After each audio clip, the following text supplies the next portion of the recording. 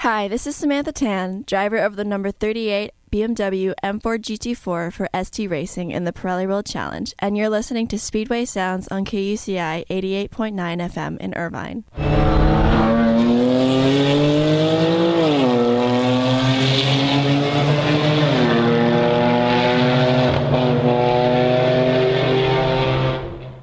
The opinions and views expressed on Speedway Sounds are not necessarily those of KUCI, its management, UC Irvine, or the University of California Board of Regents. Hello, car fanatics in Irvine, Orange County, California, the United States, and around the world. It's time for the most famous words in motorsport. Drivers, start your engines.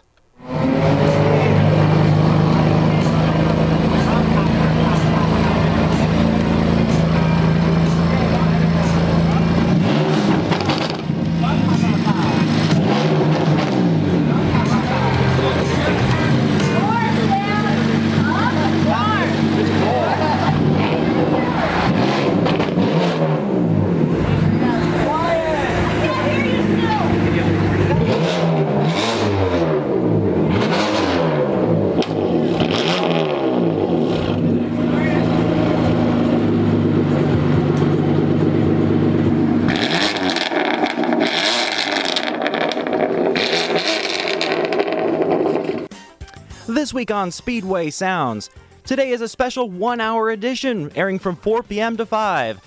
This past Sunday in nearby Orange, California, UC Irvine student and Pirelli World Challenge driver Samantha Tan entered the number 38 ST Racing BMW M4 GT4 that you just heard at the beginning, were the special guests at the BMW Car Club of America event at the Fünfzehn Auto Repair Shop.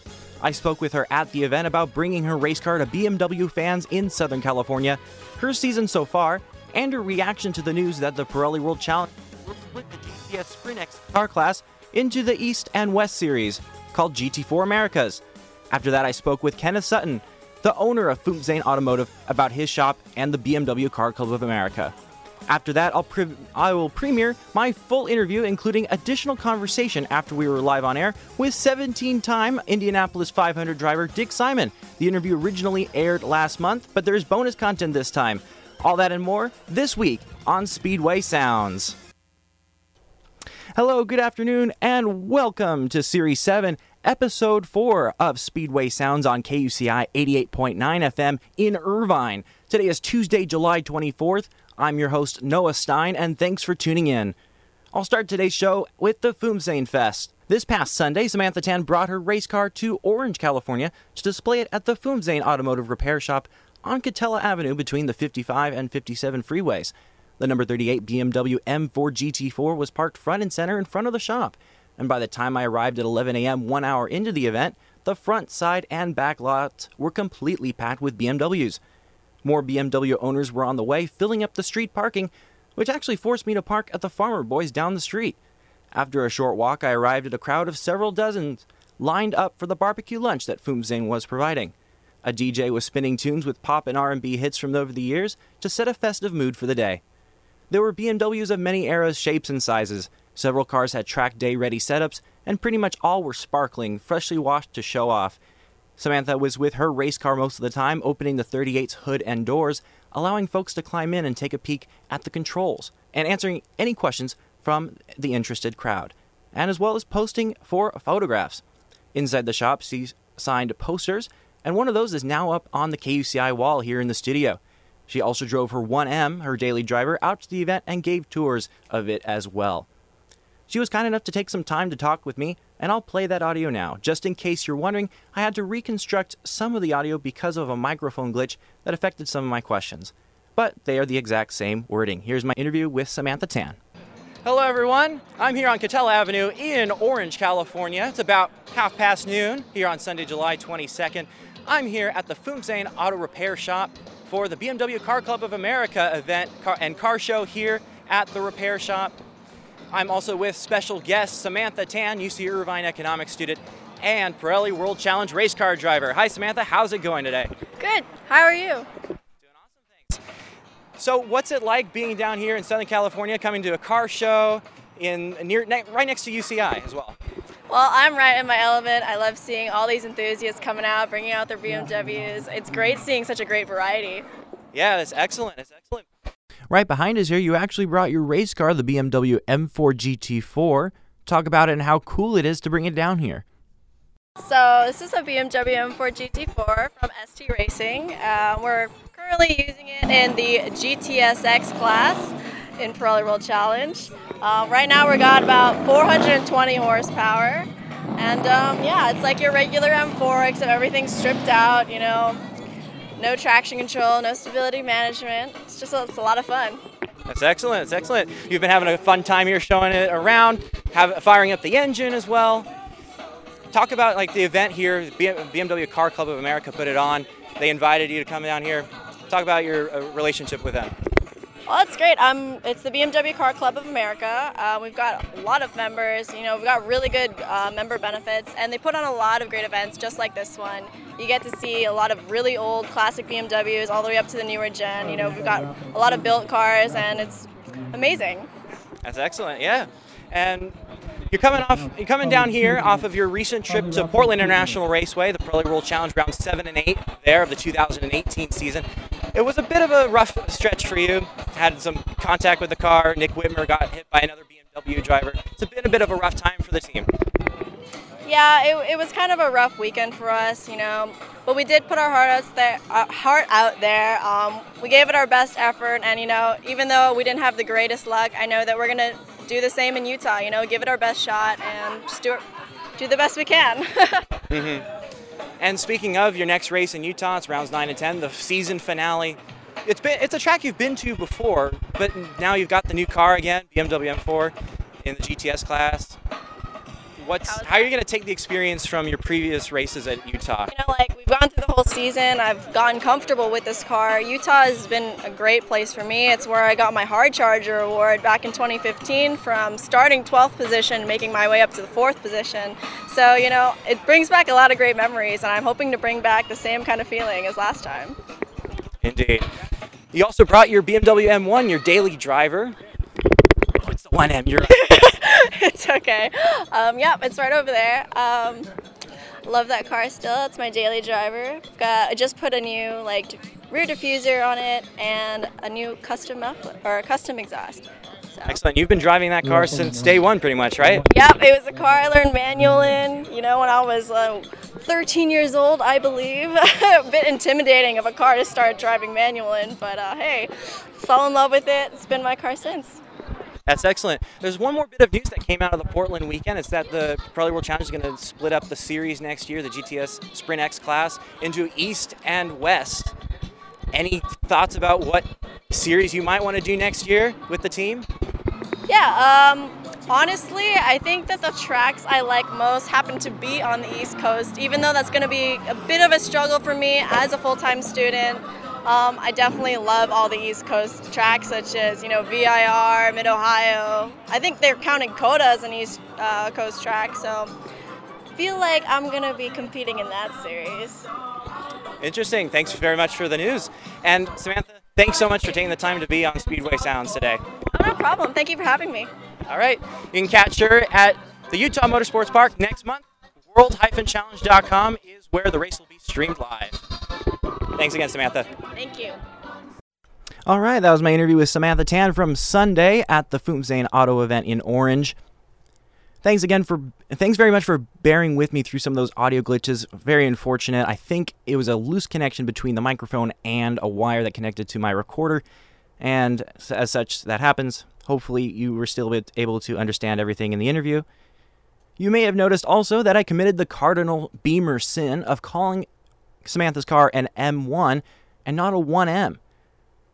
I actually did a little research on this. The BMW M1, like I called it originally, was a sports car produced by BMW from 1978 to 1981. Enthusiasts will certainly know what I'm talking about, but in the late 1970s, Italian manufacturer Lamborghini entered into an agreement with BMW to build a production racing car in sufficient quantity for homologation, but conflicts arose that prompted BMW to produce the car themselves. A little bit of history behind that. The result, the M1 was sold to the public from 1978 to 1981. Fun fact, it was the first mid-engine BMW to be mass-produced. So that's completely different from the 1M, which is a rear-drive car. And back to the event now. Definitely an interesting preference on which regional series she'd rather compete in. The current Eastern tracks, as she mentioned, COTA, also Virginia International Raceway and Lime Rock Park, are ones she's had a lot of time in both this year and in previous years in the touring car category. I'm personally anticipating that based on the current tracks that have consistently been on the calendar, that the Pirelli World Challenge will look at adding her home track, Canadian Tire Motorsport Park, Road America, or Watkins Glen to the Eastern region calendar, in addition to the 3 I had mentioned. The Western calendar might include WeatherTech Raceway Laguna Seca, in addition to Portland and Utah. Racer.com wrote in an article on the changes that the Thermal Club racetrack just southeast of Palm Springs, California, could also be a standalone race for the new GT4 America's West Championship. Back to the event, I spoke with Kenneth Sutton, the owner of Fünfzehn Automotive, about his shop and hosting the event with the BMW Car Club of America just as the event was wrapping up in the afternoon. All right, the event's almost coming to a close here, but we're at the Fünfzehn Auto Shop in Orange, California. Standing right next to me is Kenneth Sutton, the owner of Fünfzehn Auto. Welcome to Speedway Sounds. Thank you for having us. So, tell me about the auto shop a little bit about its history. How long have you been owning it? The shop will be open for 2 years in this August. Oh, so relatively new. Yes, very new. Before that, I was at Sterling BMW in Newport Beach. I was there for 13 years. Incredible, yeah. Brand new. Yeah. So, talk about having the BMW Car Club of America out here today with the event with Samantha Tan as well as your guest. Yeah, she was gracious enough to let us display her car and her come out and sign some posters and talk to other club members. And Kyle Van Hoften coordinated everything with the club and got all that stuff rolling for us. That's excellent. So you had a lot of good stuff out here. You had a barbecue here earlier today. At least 50 to 60 BMWs came out here to support be part of the car show. Yeah, at least. I don't know what the ratio of members to non-members was, but there was a good turnout regardless. Mm-hmm. So talk about BMW Car Club of America membership.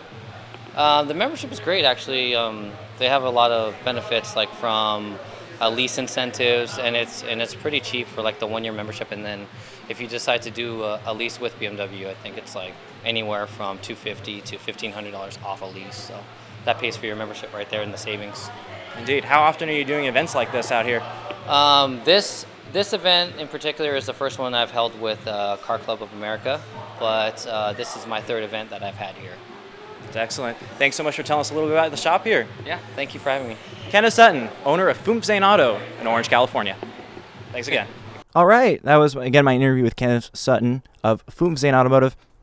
It was a really awesome and enjoyable day out at the Fünfzehn shop on Sunday, and thanks to Samantha and Kenneth for taking the time to be interviewed there. It was a really awesome event. It was actually one of the first car show-related events I've been to this year. I've been focusing on racing and also my studies here at UC Irvine, and so to actually be able to take a break and go out to one of these events and see a race car driver that I've interviewed several times on the show, Samantha Tan, and also for the very first time her race car, the BMW M4 GT4. It's one heck of a race car, and it's amazing to see just what the changes are, what the difference is between the production BMW M4 and then the race car version. As she was saying, the car stripped out. It was produced by the factory, by the BMW factory themselves.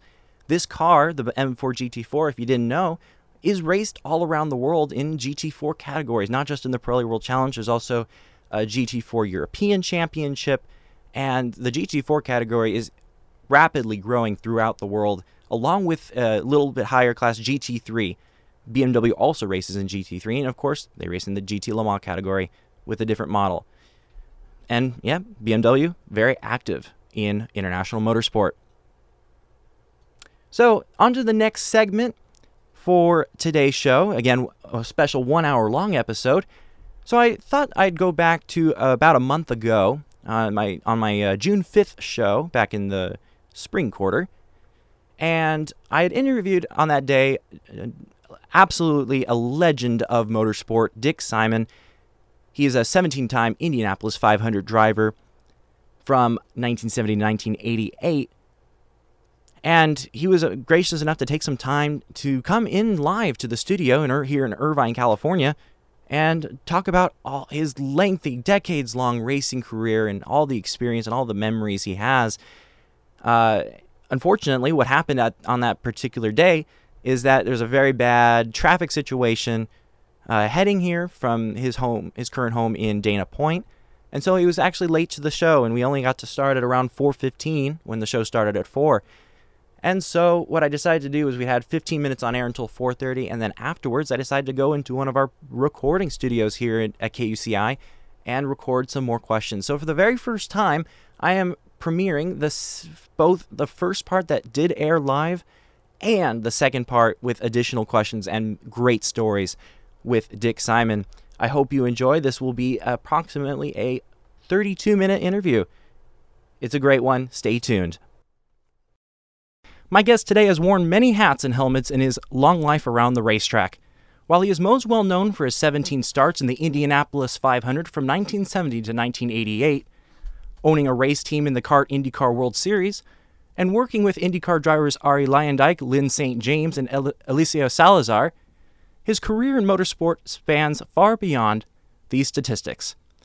He'll talk about his racing career and his decision to put on the racing helmet one final time for the Sports Car Vintage Racing Association Invitational at the Indianapolis Motor Speedway on June 16th at the young age of 84 years old.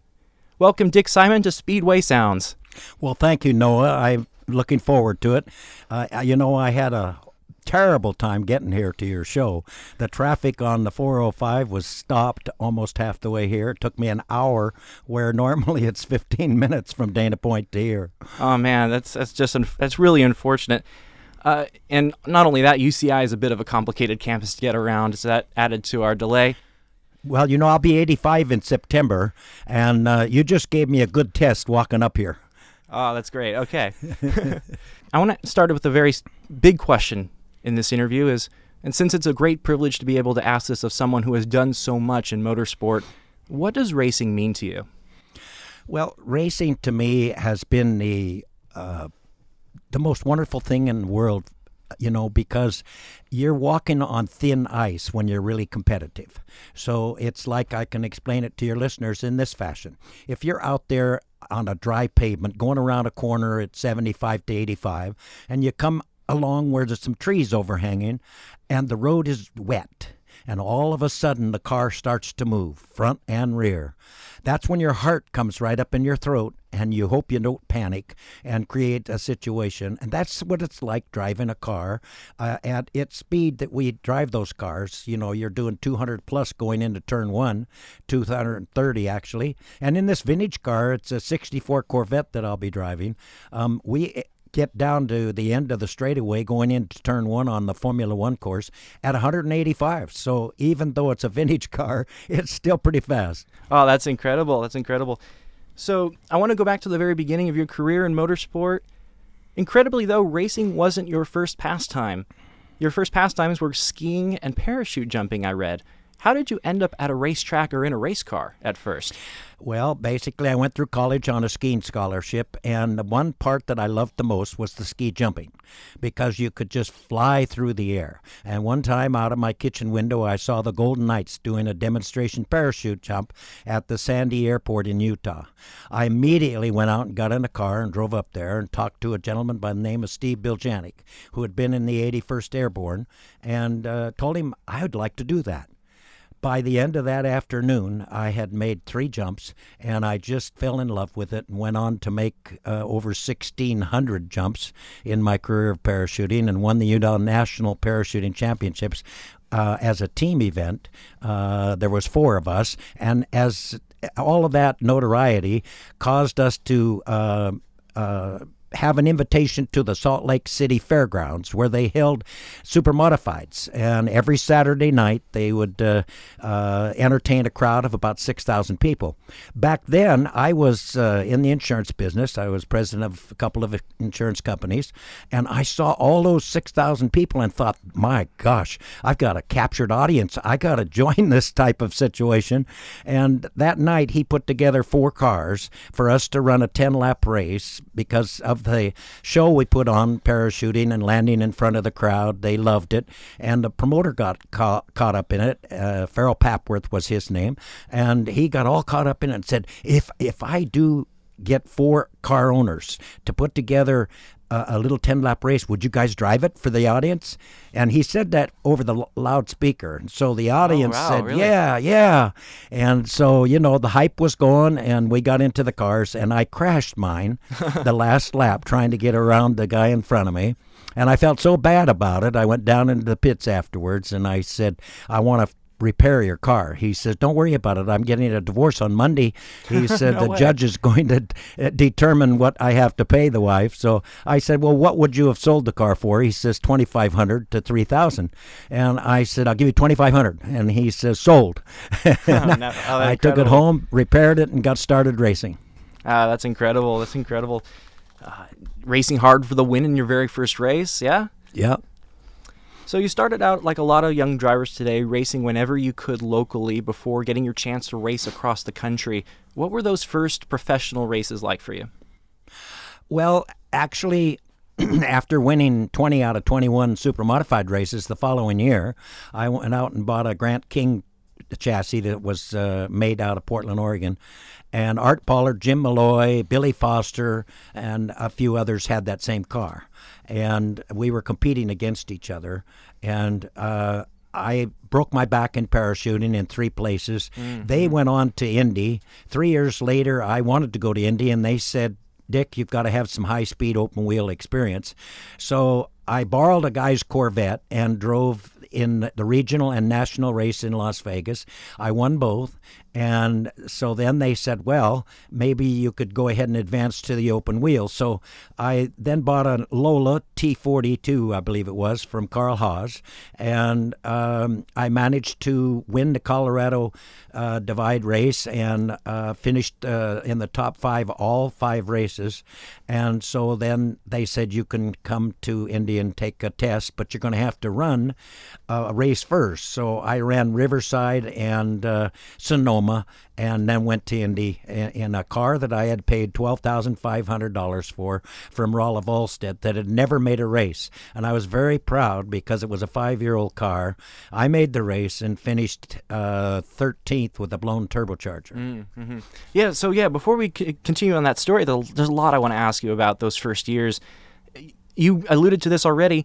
Your career, only a few years old at that point, almost came to a tragedy again when you parachute jumped in dangerous conditions in 1966. How did you mentioned your injuries, how did you recover from that, both physically and mentally, to get back in a race car? Well, getting back in the race car was just automatic. I mean, I even drove with my broken back a couple of races. I cut the cast off, took the little saw up both sides, and so that I could drive, and then put the cast back on. It's like the doctor that took care of me said, I love taking care of you farmers and competitors in sports. And I said, why is that? Because he says, you do whatever it takes to get it done. And so for me, no. If you look at Dick Simon Riverside right now, you will see me flipping at 190 miles an hour, end over end at the Riverside track. That next weekend, I was running in the top 3 at Michigan, the very next weekend. So, I remember during that accident, I saw a lady fall, and I was flipping 12 times, and the safety crew said, how in the world did you see that? Well, it slows way down. I had time to hold the steering wheel really good, and so that I didn't get whiplashed and all of that, but I also saw the lady fall. And I saw a lady fall running away from the fence, and they said, well, she's in the infield hospital. You'll see her. She broke her wrist. I had no injuries, not one. Oh, dang, wow. So you definitely recovered from it, and definitely you went on. You say you had multiple touches with death. That's something I can't imagine today's drivers doing. It was such a different era back then, and me being only 20 years old, it's hard to understand just like the passion and the resilience. It's great to hear that kind of story, for sure. Life is a lot different than it is today for a 20-year-old. Back when I was 14, I was driving trucks at a shipyard in Seattle, Washington. By the time I was 19, married and had a child. So I went off to college on a skiing scholarship, or I probably would never have made it because I was supporting my mother and my brother and sister. My father had left. So, back then a 20-year-old was old. Wow, yeah. That's amazing. That is amazing. So you got the opportunity to qualify for the greatest spectacle in racing in 1970. Do you remember the moment you officially qualified for your first Indy 500? That was a very special moment because I was told by everybody, Dick, you're wasting your time, you're wasting your money.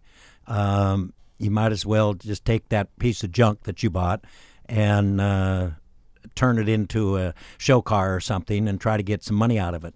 And so even Clarence Cagle, when I drove into the Speedway with a little red, I guess it was a station wagon, and behind it was the trailer with my used car that had come all the way across country, was filthy, and Clarence Cagle, in charge of the Speedway, said, "Oh boy, not another one of you dreamers."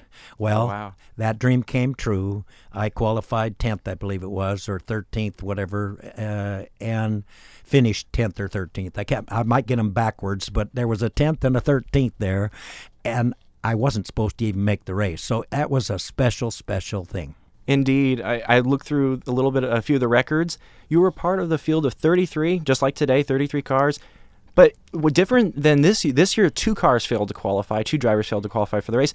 Back in your year, 28 drivers failed to qualify, including the legendary Bruce McLaren. That's incredible that you out-qualified him and were able to make your way into the race. And by the record, you finished 14th in that first Indy 500, which is an outstanding finish. Well, 13th sounds better to me. For sure. Yeah. But I might say, a lot of it, the ability to get that car in the race was because I grew up taking care of my own anything I had. And I had at 14, I had a car. So basically I had to take care of it. So I had a little bit of an idea of what it took to make a car go fast. And so as an example, I went on to engineer cars, and later on, just while I was engineering our cars, we put Raoul Boiselle driving for us on the front row at Indy in 1995, I believe it was, or 93, and in between 2 Penske cars with a sponsorship of $20 million apiece, we had $3 million. And then Lynn St. James on the outside of the second row. I had 3 world champions with $1.8 million budget. Yeah, incredible. I hear a bit of a speedway sound in the background. Your phone might be going off? I think that's my phone. Indeed. No problem at all. No problem at all. That was the best ringtone I've heard in quite some time. It's a Formula One car, and it's about 12,000 RPM. For sure, for sure. So, continuing on with the questions I had, amazingly, your best 2 finishes in the 500 came in your last 2 starts in 1987 and 1988, 6th and 9th respectively in Lola Cosworth's. What made those 2 years' finishes stand out from the rest? Was it your driving, your car, or your team, or what was it? Well, I would say it was the first 2 years that I had good equipment. Before that, I was always driving leftover engines, trying to save budget, driving used cars, 3, 4, and 5 years old. In 87, it was my really first time to have a really sharp a new car and a good strong engine out of Cosworth. With that combination, I should have won the race. Mario and I were a lap ahead of the field at one point. I ran out of fuel and lost some laps, made up the laps, and still finished 6th. Mario blew up and finished 9th, but that was his or my race. So I always look at it as though the good Lord gave me the opportunity to win that year. We blew it as a crew, ran me out of fuel. I'm as guilty as them. And I'll always remember I had my opportunity. Man, the Indy 500, even back then, was breaking hearts, and with fuel mileage finishes. It seems to happen every other year nowadays that fuel mileage decides that, even this year. So, what else? When did you decide to stop driving Indy cars and step back to being a team owner? To drive the vintage cars, actually, came as a suggestion by Lynn St. James. Lynn St. James was driving in the vintage cars for a long time after she retired from Indy, and she said to me, Dick, you should come and join this. They're going to have the first Formula One track race on vintage cars. We had 700 cars there. So No way. to me, when the promoter, Tony Pirelli, put together a package where he brought 33 of the ex-Indy drivers like Al Unser, Mario, myself, and Ari Lyondike, and a bunch of retired drivers. He brought them back, put us all up in suites, and then did a 45-minute race. 20 minutes where the owner of the car would drive, 5-minute fuel and change driver break, and then 20 minutes with the Indy drivers putting on a show, the ex-Indy drivers putting on a show for the fans. It was so exciting, but I made a big mistake. I actually got in that car without earplugs, because in the Indy cars, the engines are behind you. And in the vintage car, the exhaust is right by the door. So I blew out most of my hearing, but I'm managing now with these earphones you've got on me to hear you pretty good. Oh, that's excellent. That's excellent. Unfortunately, I seem like I've only gone through maybe even just the first half of your amazing story, Dick Simon. And I want to quickly fit in one question because we're running out of time for the live showing here of Speedway Sounds. What are you looking forward to most coming up next weekend in your final race at the Brickyard, of all places, coming back to where you've made your name? Well, the first race, the car owner, Jim Heck, and myself finished third. And the next race, I had cataract surgery, so I drove it with one eye, and we finished 16th. And then we had a few little problems on my back. I had a back operation, the next one. And now this one, I feel really fit. Although I'll be 85 in September, I don't feel it. So I'm looking forward to going after a win if we can. All right, welcome back to Speedway Sounds. I'm back with Indy 500 starter and team owner Dick Simon. Welcome back, Dick, to the show. Noah, it's a pleasure to be here. Thanks very much. I had a bunch more questions about the latter half of your career that we didn't have time for the live showing today. So, over the years, you fielded cars for dozens of drivers as an owner. Who amongst those drivers stands out to you as perhaps the best driver, or most consistent, or maybe most fun? Well, you know, Ari Lyondike was very, very good with us, and he finished right up, almost won the race for my wife and I. Along with that, I would have to say Raul Boisel sitting on the front row at Indy alongside of two Penske cars, and they had 3 world champions. And Lynn St. James, outstanding woman. She just did a phenomenal job. Out of those 3 drivers, I would have to say that I appreciated working with Lynn the most because she listened the most, and it was easier for me than, you know, when you're working with a male driver. They have their own idea and ways, and you have to kind of prove things to them. With Lynn, it was a little easier and a little more fun because I could try stuff and see what her reaction was to it and not get bawled out because she didn't know all that much about the car, and she had a lot of trust in me. So with that trust, we were able to put her up on the outside of second row ahead of 3 world champions. I'd say that's probably one of the most exciting times for me, along with when she won Rookie of the Year, her first year. Oh, that's excellent. Yeah. How long did you work with Lynn St. James? Over how many years? I don't remember how many years. It was always a fight to try to get sponsorships. We did with J.C. Penney's. They came along and helped us. That's the year she did so well. A couple other sponsors helped along the way. Whenever we could drum up the sponsorship, she drove for us. She actually had to leave 1 or 2 years because we didn't have sponsorships, and then she came back with Yellow Freight and drove that car. But she always gave it her best and a little bit more. I believe, if I remember reading this correctly, she'll be joining you at the SVRA Invitational. I hear she was invited as well, and she'll be there. Yes, she's the one that actually got me involved. She was, after she retired from Indy racing, she kept driving sports cars. And a lot of the vintage people would call her and ask her, you want to drive my car at this track or that track or Lime Rock or, Sonoma? So she was, and she kept saying to me, Dick, you ought to come and race these vintage cars. They're fun. And I just never did. We have a business in Dana Point, Dick Simon Yachts, and basically I just end up working 7 days a week. So she finally said, you can't pass this opportunity up. Tony Pirelli is forming about 600 to 700 vintage cars to run on the Formula One track at Indianapolis. So I said, oh my God, yes, I'll be there. And that's how I got started. So I believe that was, 5 or 6 years ago? You had not been racing since your last year in Indy cars, 1988 or so? Right. Until that gap. So you had a gap in that. Wow. Yeah, it was a big gap, but, it's like a bowler, a baseball player, a hockey player, a basketball. Most sports people, it comes back right away because it's embedded in your system. So I didn't have any trouble getting back with it right away. The last years of your ownership career were in the heat of the split between kart and the Indy Racing League. What was your perspective on that controversial time in American open wheel racing back in the late 1990s? Well, I was very upset with the fact that the two groups were splitting because to me it was all politics, political.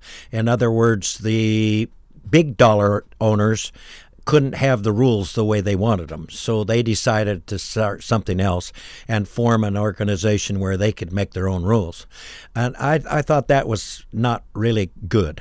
But our sponsors wanted us to run at that time both. So I ran USAC races and I ran some of the kart races. And I was very happy when kart decided to abandon itself and actually go back with the Indy program. That's the way it should have been. I should never have left, in my opinion. Mm-hmm. I've always wanted to ask about tracks here in California that you used to race on that no longer exist, like the Ontario Motor Speedway that existed from 1968 to 1980, and the Riverside International Raceway from 1957 to 1989. What are your best memories of those tracks? I've always wanted to see them, but of course I was born well after they were gone. Well, my first race at Ontario Motor Speedway I'll always remember because when I finished the race I couldn't see. My eyes were full of sand. And dang, really? Yeah, but I finished third. Should have won the race, but finished third. And that I'll remember. The second racetrack you mentioned was Riverside. If you go on Dick Simon Riverside on Google or anyway, just pull up Dick Simon Riverside. You'll see me flipping. Oh, yeah, you mentioned that. At 190 miles an hour, end over end, 12 times. So obviously I remember those two tracks most of all. Mm-hmm. Ontario Motor Speedway was very much like Indianapolis. It was 2.5 miles around, 4 low-banked corners connected by 2 short straightaways, 2 long. What was it? Do you remember the first time you raced on Ontario and trying to compare it to Indy? Was there a big comparison to Indy? Yes, I would say it was a very, very good comparison. If you could run good at Ontario, you would run good at Phoenix as well as Indy. A lot of the teams would go to Phoenix to test, as an example, or go to Ontario to test for Indy. Both those two tracks were testing grounds for the Indy race. I would say a lot of Ontario reeked of the Indianapolis track. Interesting. How did you come to live in California? I recall you saying you grew up in Utah, right? You grew up in Utah? Well, I went to college in Wenatchee Junior College and then had a scholarship in University of Utah for skiing. Mm-hmm. So I moved to Utah and I lived in Utah for a number of years. And then I loved to scuba dive. So basically what happened is, and I had a pilot's license, multi-engine, and so we would fly down to Dana Point and to Catalina, and we would dive. And so I started seeing what California coastline had to offer, and I fell in love with it, and ended up moving from Utah to Dana Point, California. San Juan Capistrano was where I first moved, and then to Dana Point. What year? Oh, I think that was in 1976, I think. Oh, dang. So Ontario Motor Speedway, and I don't know, did you competed at Long Beach? Yes or no? Oh, yes. I drove Long Beach as well. I loved that track. It's kind of scary at first because you can't really see around the corners. So you're trusting the fact that nobody's parked sideways around the corner, and that's what the flagmen are for, to forewarn you. But just to give you an example, when Raul Boisel was driving his first race for us in Long Beach, he came around a corner and Danny Ongaias was sideways. He T-boned him and totaled both cars. And that happened because the flagman didn't get the flag out quick enough. And so, mistakes do happen. But that's the one thing that on a road course like that where the walls are, artificial cement and stuff, it's a little nerve-wracking when you can't see ahead. I'm used to driving way ahead. On the freeway, as an example, I can tell you a quarter of a mile up whether we're going to be slowing down or going fast. And I drive accordingly. And people that ride with me get scared because they say, you never look at, you pull out this lane, change to that lane, you never look. And I said, well, in a way, my whole body looks. I just feel where the cars are, and I think that's part of what helps you to be a good driver or a good pilot, if you're a pilot. And the same thing in sports. If you're competitive and you really get involved in whatever sport it is, you develop a feel for what's around you, what's about to happen, and you start learning to have an expectation about what's going to happen so that you react before you can think. Indeed. Wow, yeah. Quick story from me. I was just taking my commercial driver's license permit test at the DMV, and one of the big facts was to look a quarter mile ahead wherever you're driving to make sure to scan the road and anticipate what's coming. Definitely, I imagine race car drivers have to look maybe even farther ahead because they're driving so fast. Well, it's kind of interesting. You talked about the driver's test. Years and years ago, when I took a driver's test in actually Seattle, Washington, I think it was, I drive with my left foot on the brake. And the instructor said, sometime during this test, I'm going to ask you to stop. And when I say stop, I mean I want you to bring the car to an immediate halt. And he said, I'm not going to tell you when. So basically, we're doing it, and he says, make a right turn here, make a left turn here, stop! And, no way, really? And my foot was already almost on the brake, so I stopped so fast that it threw him and his board, where he was writing down my scores and everything, right against the dash. And he says, you must have been left foot braking. And I said, yeah, that's the way my reactions are quicker. And he says, no, you're not supposed to do that. Yeah. I learned. I was surprised by the same fact. I was when I was initially taking my passenger license test about 3 or 4 years ago, and that you don't left foot brake in a passenger car, but in a race car you have to. Yeah. Well, you're running 200 and some miles an hour. When you go into turn 1 at 235, or turn 3, and you're 6 inches off the back of a car, you don't have reaction timing. You have to just do it. It's just automatic. Your foot's right there, and it's just a matter of impulse. All right, so I wanted to get on to a little bit more about the SVRA and your involvement with the Sports Car Vintage Racing Association to conclude the show and preview the coming race, your final race. What is the Invitational like? You mentioned 600-700 cars around the road course at Indianapolis Motor Speedway. What's the atmosphere like between you, the other drivers, spectators? Well, since it's a race that is, I call it a 9/10 race. In other words, everybody races 9/10. And if you race 100% and put a scratch on the car, you're never invited back. So basically, you have to keep that little reserve, which then still makes it fun, but you've got the challenge of trying to win and save that 1/10 of a percent. And I don't know. I guess it's just a thrill to get in a car and drive it at its maximum. You get to a point where you start to slide, and that's where you want to be, just right at that point. And that is so thrilling. Whether you drive a go-kart, whether you drive a boat, I've raced in the World Championships in boats. Same thing. Oh, really? Dang, I didn't know that.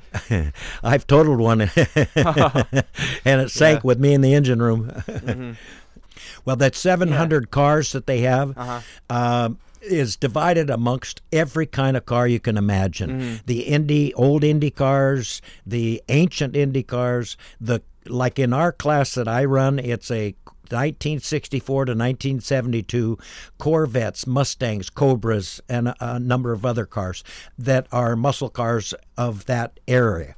And so, like on our race, there's probably 50 cars. And so that's why I say the first race for us to have finished third, I'm pretty excited because my health is better now than it was back then. So I'm getting better instead of older. Mm-hmm. Indeed, indeed. You mentioned at the very beginning of the show the car that you'll be driving. I forgot it because I wasn't able to look at it before. What was the car that you're planning on driving? It's a 1964 Corvette with 750 horsepower. Amazing. So you own the car? No, it's owned by Jim Heck out of Ohio. As I mentioned before, the way the promoter does this is he gets 33 owners to provide the cars for the 33 drivers that he promotes and brings back to run the race with him. And we split the race. We run 20 minutes each. The owner of the car runs the first 20 minutes. Then you come into the pits on a timed stop. So in other words, if you need fuel, you can put fuel in, change drivers, and you're on a time stop. So you can't go out of the pits 4 minutes and 30 seconds or you're disqualified. You got to go out of the pits in a full 5 minutes of stopping and then race like crazy the last 20 minutes. It's a timed race. So you'll be sharing the car? With Jim Heck, yes. It's his car. And he runs it throughout the country at various races. And the part that is pretty thrilling and exciting for me is I didn't even know until this year that he's been running those other races with my name across the front of the car. He just leaves it there. Looking forward to having you back, apparently, yeah? Yeah. Definitely so many more questions I have. Tell me one story that we haven't brought up yet, maybe about your life, something that you think defines you. Well, I've had a very busy life. I would have to say that the good Lord's been very good to me. Whether I've racing in boats and totaled a couple of them, I still didn't get hurt. I flew a plane through a barn one time. The wings got tore off. I didn't get hurt. The engine quit in the dark at night, and there was no way to see. The moon wasn't there, the clouds and bad weather.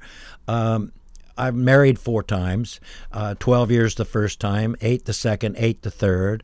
I have 9 children, 22 grandchildren, 12 great-grandchildren. I would just have to say the good Lord's been very good to me. I spent every penny I could get in racing, so unfortunately, but maybe fortunately, I'm still working 6 to 7 days a week. But, I'm able to do it. So to me, I'm a lucky guy. What a blessing, what a blessing. My last marriage, 38 years. Oh, wow. Amazing, yep. Amazing. You found the right one. Yep. And Dick, thank you so much for spending time on Speedway Sounds today. Well, thank you, Noah. It's been a pleasure. I'd love to do it again if you want to. Oh, what an amazing, amazing story that Dick Simon told on Speedway Sounds last month. Very happy to be able to play that interview again for you all. I hope you all enjoyed it.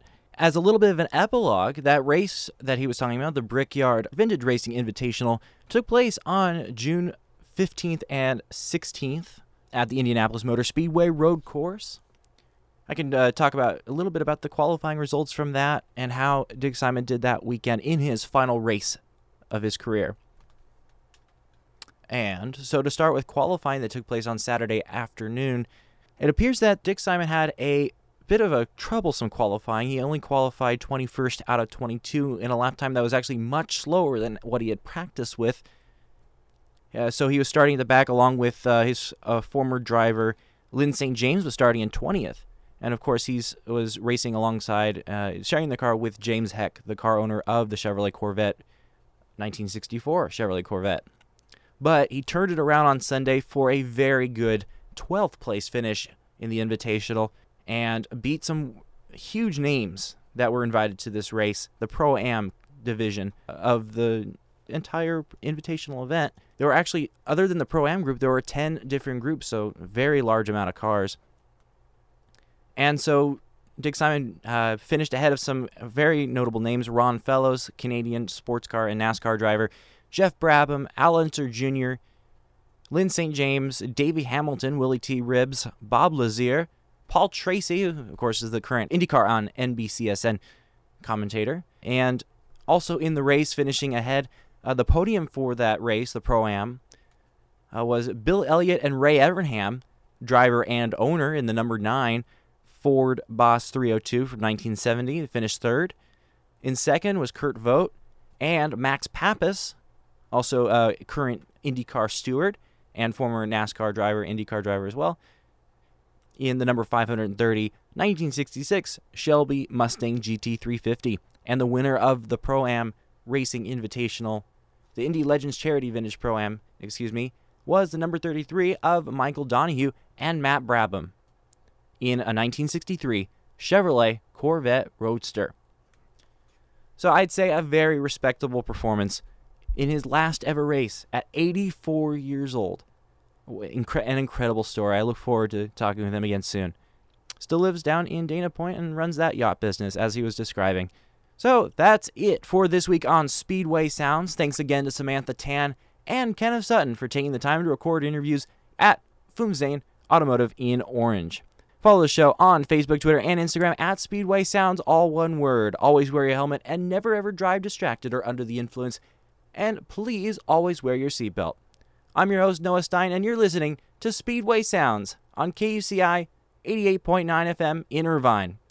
Thanks again to Natalie Vargas Rojas for allowing me her time today. She will be back next week with her show, California Dreamin', from 4:30 p.m. to 5 on KUCI 88.9 FM in Irvine. Have an awesome rest of your Tuesday.